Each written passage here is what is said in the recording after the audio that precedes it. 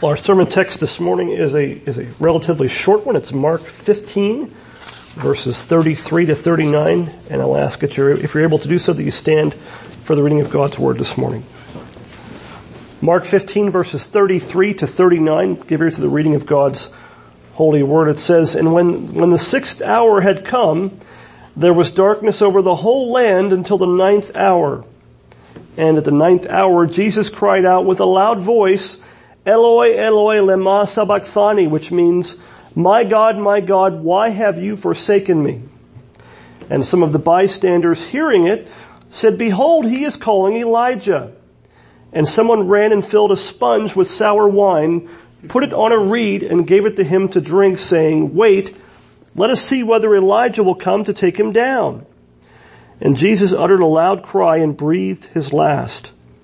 And the curtain of the temple was torn in two from top to bottom. And when the centurion who stood facing him saw that in this way he breathed his last, he said, 'Truly this man was the Son of God.'" This ends the reading of God's Word. You may be seated.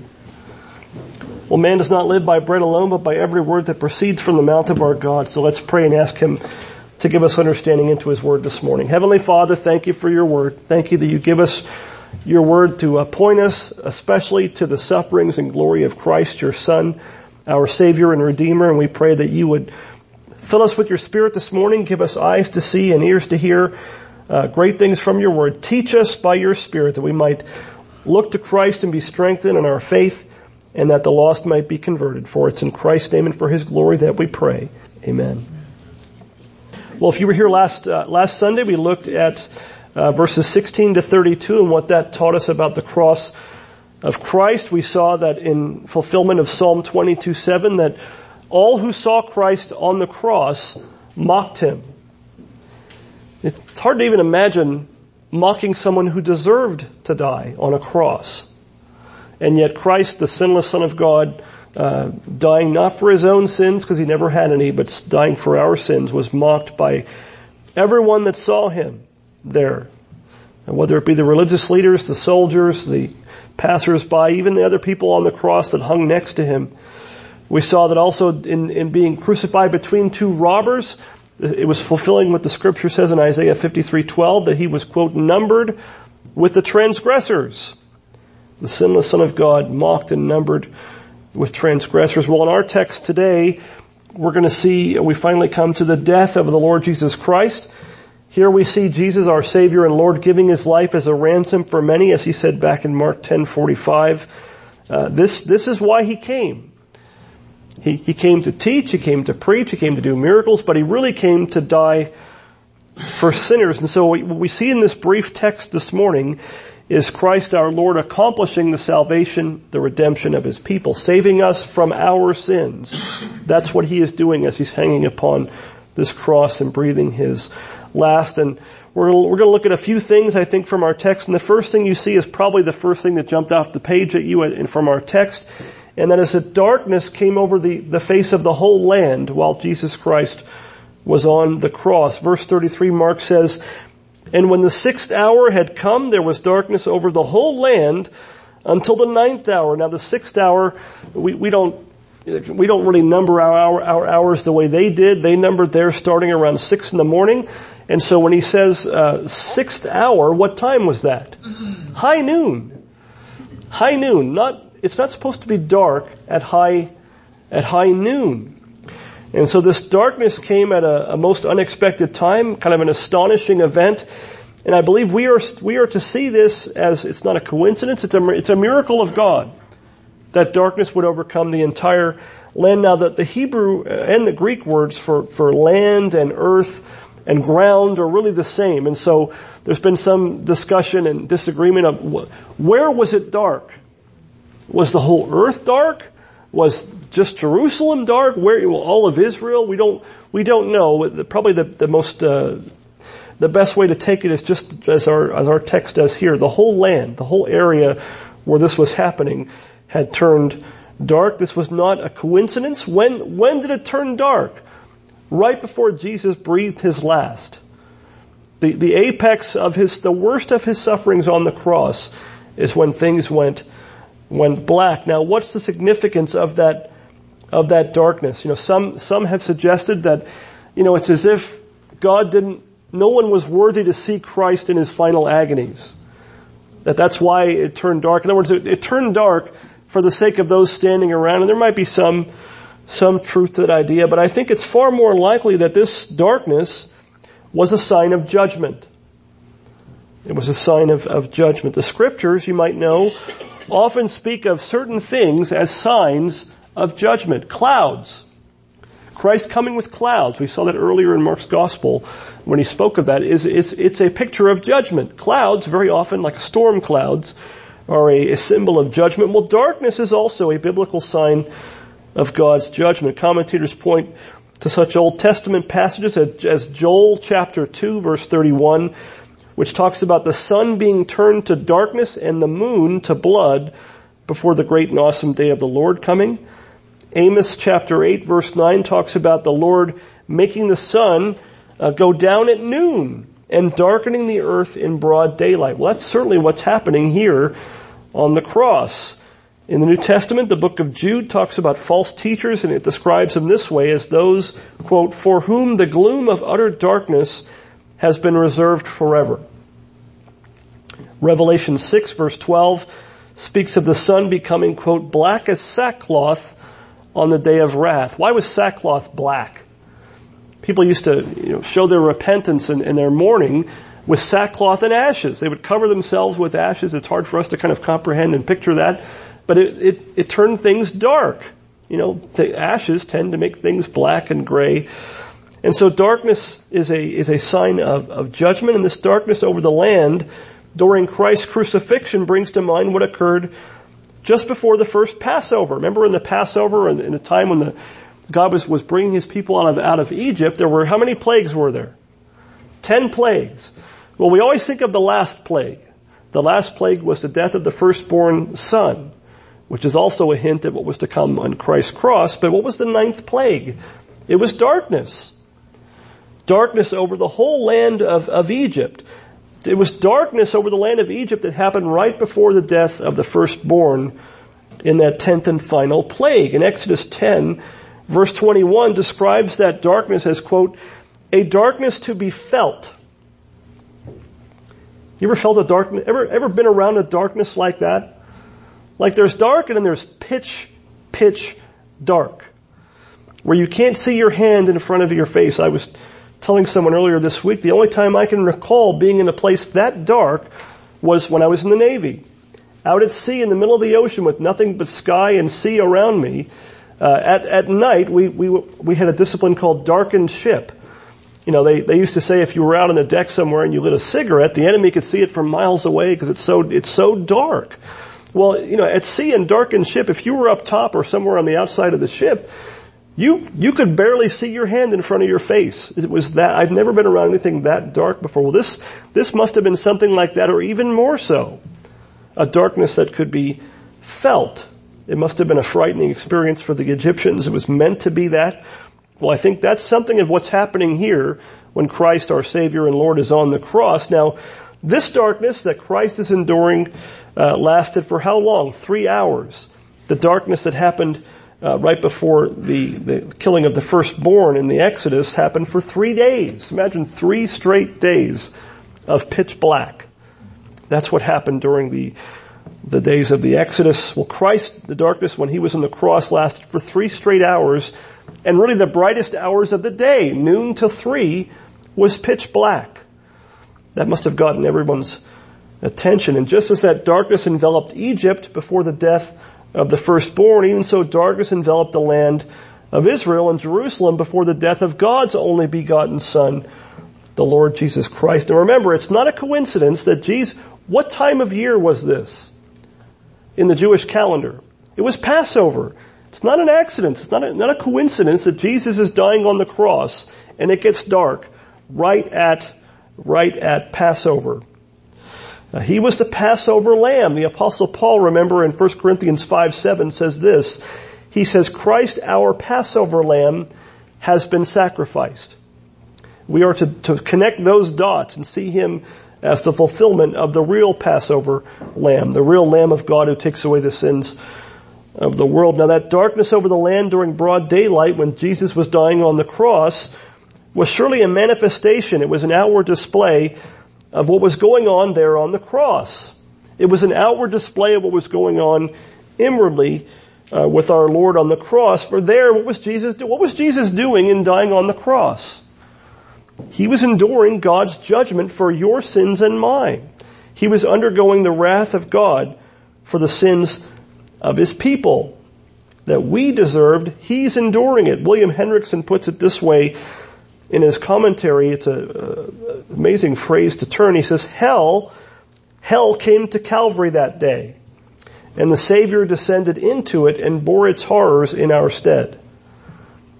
That's not an overstatement. That's when we recite the Apostles' Creed every other first Sunday, there's a phrase in there that some people don't include, but it says, He descended into hell. And there's a lot of misunderstanding with that. When we say that, we're not saying Jesus went into the lake of fire. We're saying He really underwent the wrath of God for our sins. He took the actual penalty that is ours if you're in Christ. That's what He's doing on the cross.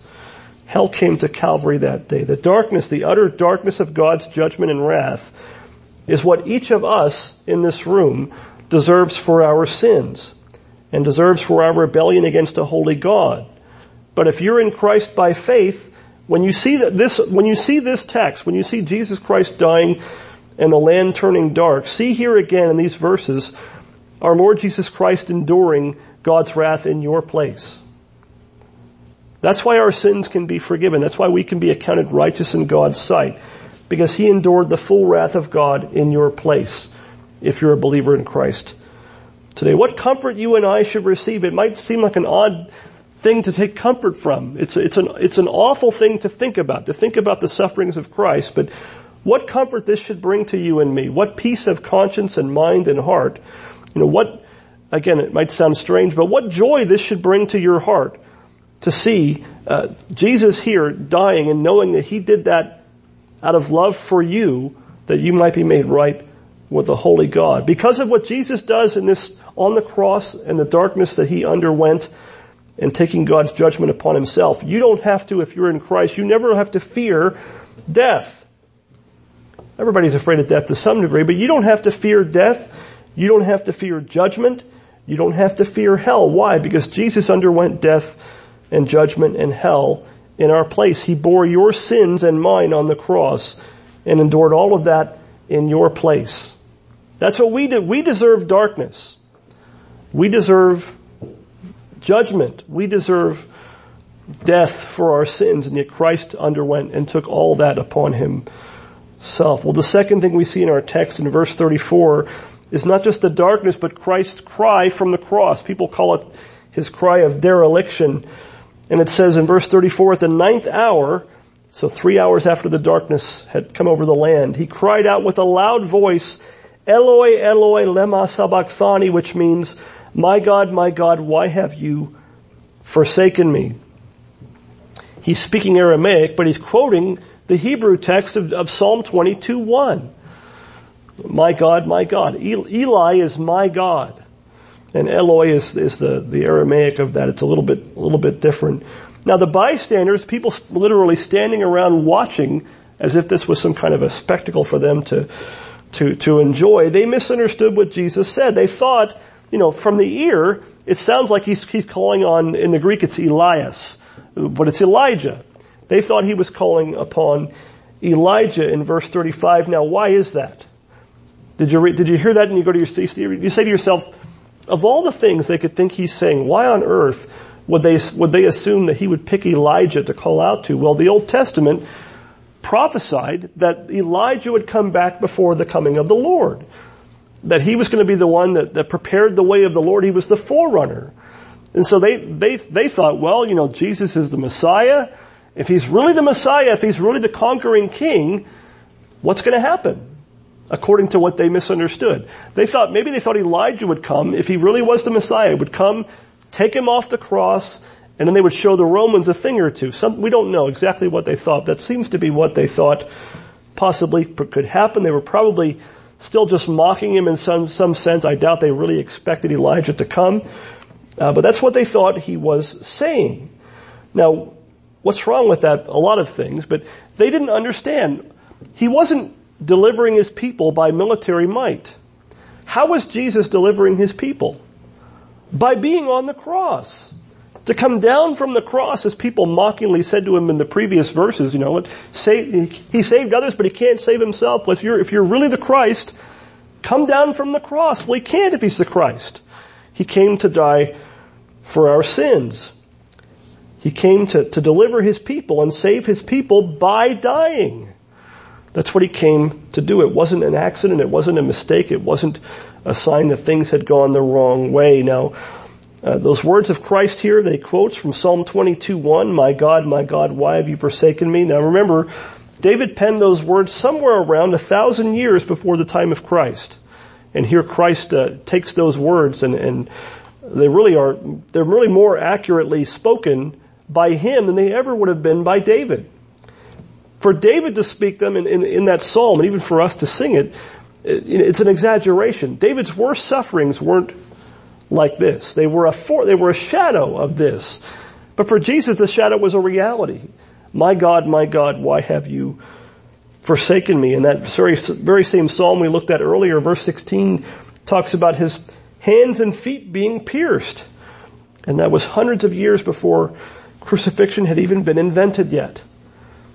See how the Word of God is so precise and so inerrant. The Savior's cry of abandonment shows what's involved in Christ's suffering on the cross, suffering the wrath of God for our sins. What was he enduring on the cross? What does hell involve? What does condemnation involve? It involved enduring judgment and separation from God. He endured judgment and separation from God in our place, if you're a Christian this morning. Our sins cut us off from God, Isaiah 59:2 says. That's what happens. Our sins cut us off from God. They block the way. And just as one of the things that makes heaven, if a child were to ask you today, what's heaven? What would you say? You wouldn't even know where to begin, probably. I don't know where to begin. I don't know how to describe it. The Scripture, our best imagination fails when it comes to thinking of that. But one of the consistent themes of Scripture when it talks about heaven is that heaven is being with the Lord forever. It's a place where you're with God forever. 1 Thessalonians 4:17. Well, what makes hell hell? A lot of ways to answer that, but one of the main ways is being cut off from God forever. 2 Thessalonians 1:9 describes hell, in a sense, as suffering, quote, the punishment of eternal destruction away from the presence of the Lord and from the glory of his might. Hell is kind of the final separation from God. And God is the source of all good. Heaven is being with God forever. Hell, in a lot of ways, is being cut off from God forever. Well, the third thing we see in our text is the temple curtain being torn in two when Christ breathed his last in verse 38. When does the temple get torn in two from top to bottom?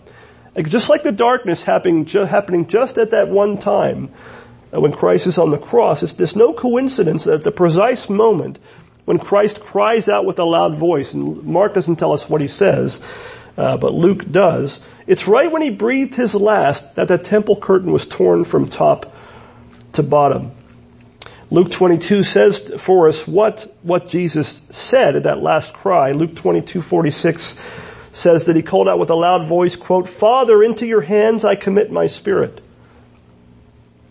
Father, into your hands I commit my spirit. And he gave up the ghost, or breathed his last. So when he died, the moment when Christ died, that temple curtain was torn in two from the top to the bottom. It's hard for us to kind of imagine how big this thing would have been, but it's as if somebody grabbed it from the top and tore it.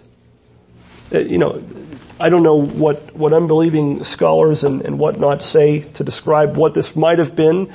But it's nothing but an act of God. This is not how things would have fallen apart normally, and it's no coincidence that it ripped the way and was torn the way that it did. Now, To our ears, we've never seen the temple or the tabernacle.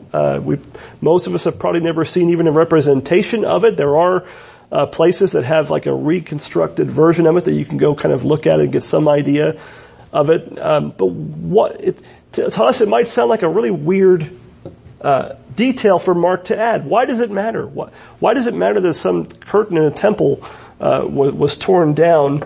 Well, the very first mention of that, I think this will help us start to see what the reasoning for this was, is in Exodus chapter 26 verses 31 to 33. It says this is part of the instructions for the tabernacle.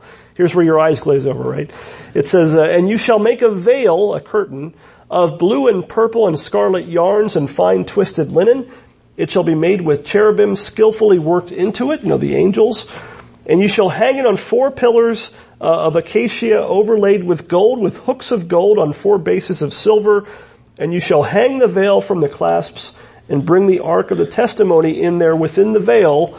So this is kind of, where do you put your fine china if you have china? You put it on display in a china cabinet kind of thing. Well, this is the most important part of the tabernacle and the temple. It's where the Ark of the Covenant goes. The Ark of the Testimony. And so this ornate curtain was put around it as a barrier, and this is what it says. And the veil, the curtain, shall separate for you the holy place from the most holy. And that curtain's kind of like it's a very beautiful do not enter sign, but it's like a do not enter sign. You're not worthy of being past this place. Even the priesthood couldn't go through, only the high priest could go through there once a year. So that curtain separated the holy place from the most holy place. It's a picture of God's presence. The most holy place was where the Ark of the Testimony was kept, and only the high priest could go behind that curtain once a year on the Day of Atonement. And he had to bring sacrifice even for himself to go in. It was something that no man could take upon himself to go in. Well, Hebrews chapter 9, verses 7 to 9, describes this same curtain. It says, but into the second, that's the most holy place, or the Holy of Holies, into the second only the high priest goes, and he but once a year, and not without taking blood, which he offers for himself and for the unintentional sins of the people. Here it is. By this, the Holy Spirit indicates that the way into the holy places is not yet opened as long as the first section is still standing, which is symbolic for the present age. In other words, while that temple was still standing, while that temple was still under use before it had become obsolete in Christ's death, the way into the holy places was closed, in a sense. Not to say people weren't saved and made right with God, but there's a sense in which access to God wasn't fully opened yet. And it says, according to this arrangement, gifts and sacrifices are offered that cannot perfect the conscience of the worshiper. The way into the holy places was not yet open as long as that first section was still standing, as long as that division, that barrier was still up. Notice, according to the writer of Hebrews, you and I are supposed to be learning something even by the way the temple was constructed, by the way the tabernacle was constructed. He says the Holy Spirit was indicating or teaching something through that. So there's a lot of things we can learn from those sections of Scripture that we have a hard time reading through if you're on a one-year Bible reading plan. You get to some of these sections and you kind of feel like you hit a wall, no pun intended. Well, these things are meant to teach us something, and so we need to take the time to think about them. So until that curtain was torn and no longer standing, the way into the holy places was in a sense inaccessible. But now with the death of Christ, that barrier has been removed, and the way to God has been fully and finally open to those who are in Christ by faith. That tearing of the curtain was a big hint that the temple was now obsolete. Why? Because the true temple had come. The true priest had come. The true sacrifice had been offered once for all for the sins of many. It had served its purpose. The tabernacle and the temple were obsolete at that very point. That's why the writer of Hebrews in chapter 10, verses 19 to 23 goes on and says this, therefore, brothers, since we have confidence to enter the holy places. That's a shocking statement. Like we read it, it's old hat to us. To a first century Jew who had come to Christ, that would have been a mind-blowing thing to hear read. since we have confidence or boldness to enter the holy places. Why? How? By the blood of Jesus, by the new and living way that he opened for us through the curtain, that is, through his flesh. What is that curtain a picture of? Christ. His death was the opening of that barrier. It says, we have confidence to enter the holy places by the blood of Jesus, by the new and living way that he opened for us through the curtain, that is, through his flesh. And since we have a great high priest over the house of God, let us draw near. Drawing near was not something you would have done back then. You would have stayed away from that barrier. He says, now we can draw near with a true heart in full assurance of faith. How? With our hearts sprinkled clean from an evil conscience and our bodies washed with pure water. Let us hold fast the confession of our hope without wavering, for he who promised is faithful. Notice what he said there. The Lord Jesus Christ opened up that new and living way. How? Through the curtain. And what was the curtain? His flesh. All kinds of meaning with what's going on here in Mark's gospel at the death of Christ. That curtain being torn was a picture of the body of Christ, his flesh being torn and broken for us and for our sins. His flesh was the true curtain, just like his body was the true temple, just like he is the great high priest, just like he is the Lamb of God who takes away the sins of the world. And so what's the takeaway for all this? Like where do we go from here? What does it matter to you and me sitting here in the 21st century here in Ramona? Well, the writer of the book of Hebrews tells us, because Christ has opened up that new and living way to eternal life through the curtain of his flesh, and because in Christ we have a great high priest over the house of God, we should do at least two things. We should draw near with a true heart in full assurance of faith, with our hearts sprinkled clean from an evil conscience and our bodies washed with pure water. It's only in Christ that sinners like you and me can draw near to a holy God. The last thing you want to do or try to do if you're a sinner and standing in your own sins is draw near to a holy God. And yet in Christ we can do that. And we can do that with a true heart in full assurance of faith. Why? Why is that? Because in Jesus Christ, by faith in him, what does he say? Our hearts are, quote, sprinkled clean from an evil conscience, and our bodies are washed with pure water. That's a reference to baptism. And really what baptism signifies, right? Or having our consciences sprinkled clean and our bodies washed with pure water. He's not saying you're forgiven because you got wet in a church, but he is saying that's what it was a picture of. And notice I'll say this is free. It's also a reference, I think, to not just to baptism, but its mode and its significance there. Well, the second thing the writer of Hebrews tells us is that because Christ, what he has done for us in his death on the cross, we should not just draw near, but we should also, quote, hold fast the confession of our faith, of our hope, rather, without wavering. Why? For he who promised is faithful. So draw near and hold fast the confession of our hope that's in Christ. Now that confession of our hope is often something tied explicitly to baptism. The ancient church very often would have someone confess even the Apostles' Creed as part of their baptism. That was the confession of their hope, and it was tied explicitly to their baptism when they came to Christ and joined the church. Now, speaking of a confession of hope, as Hebrews does there, look at the great confession made by that centurion as he witnessed the death of Christ up close and personal. He was the one there supervising, standing opposite of it, and he saw the manner in which our Lord Jesus Christ breathed his last. And in verse 39, what did he say in response? When he saw the way Jesus died, think about this. We don't know how many times this centurion had seen men die. We don't know how many times he had seen men be crucified. I'm guessing it would have been a number of times. And maybe he had grown callous to it. You know, even something like that, you see it enough times, we tend to kind of grow calloused and hardened to it.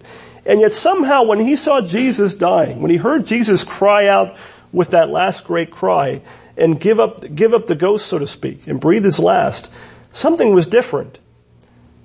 This was not like the other ones that he had seen where men, who knows what kind of things other men cried out. They cried out, in their own agonies and whatnot. This one was different. He breathed out his last.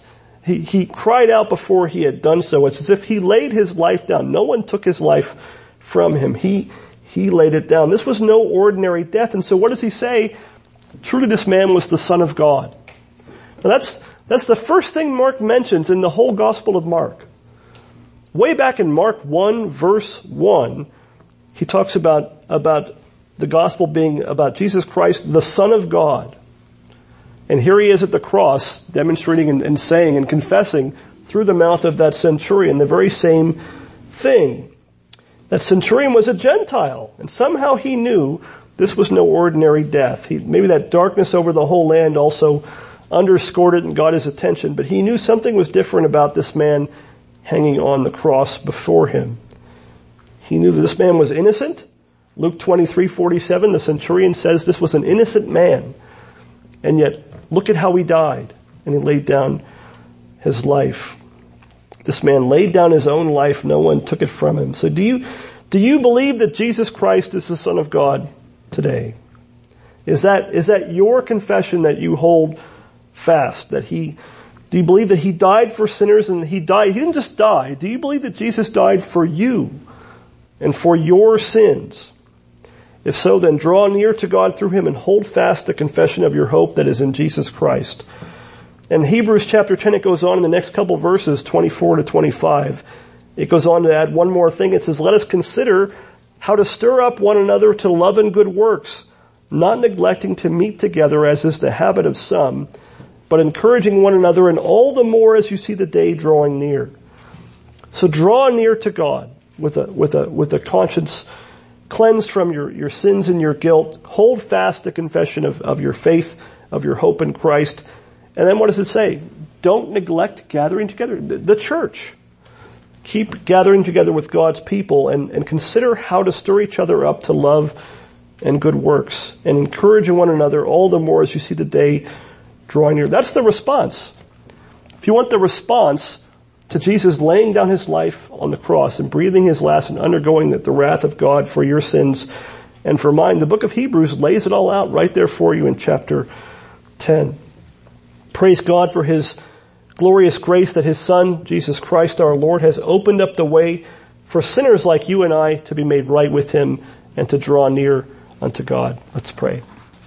Heavenly Father, we thank you for your word. We thank you for the testimony that it bears, first and foremost, to Jesus Christ, your Son, our Lord, the Lord of glory, enduring darkness for our sins, that the chastisement that brought us peace was upon him, and by his stripes, by his wounds, you healed us from our sins.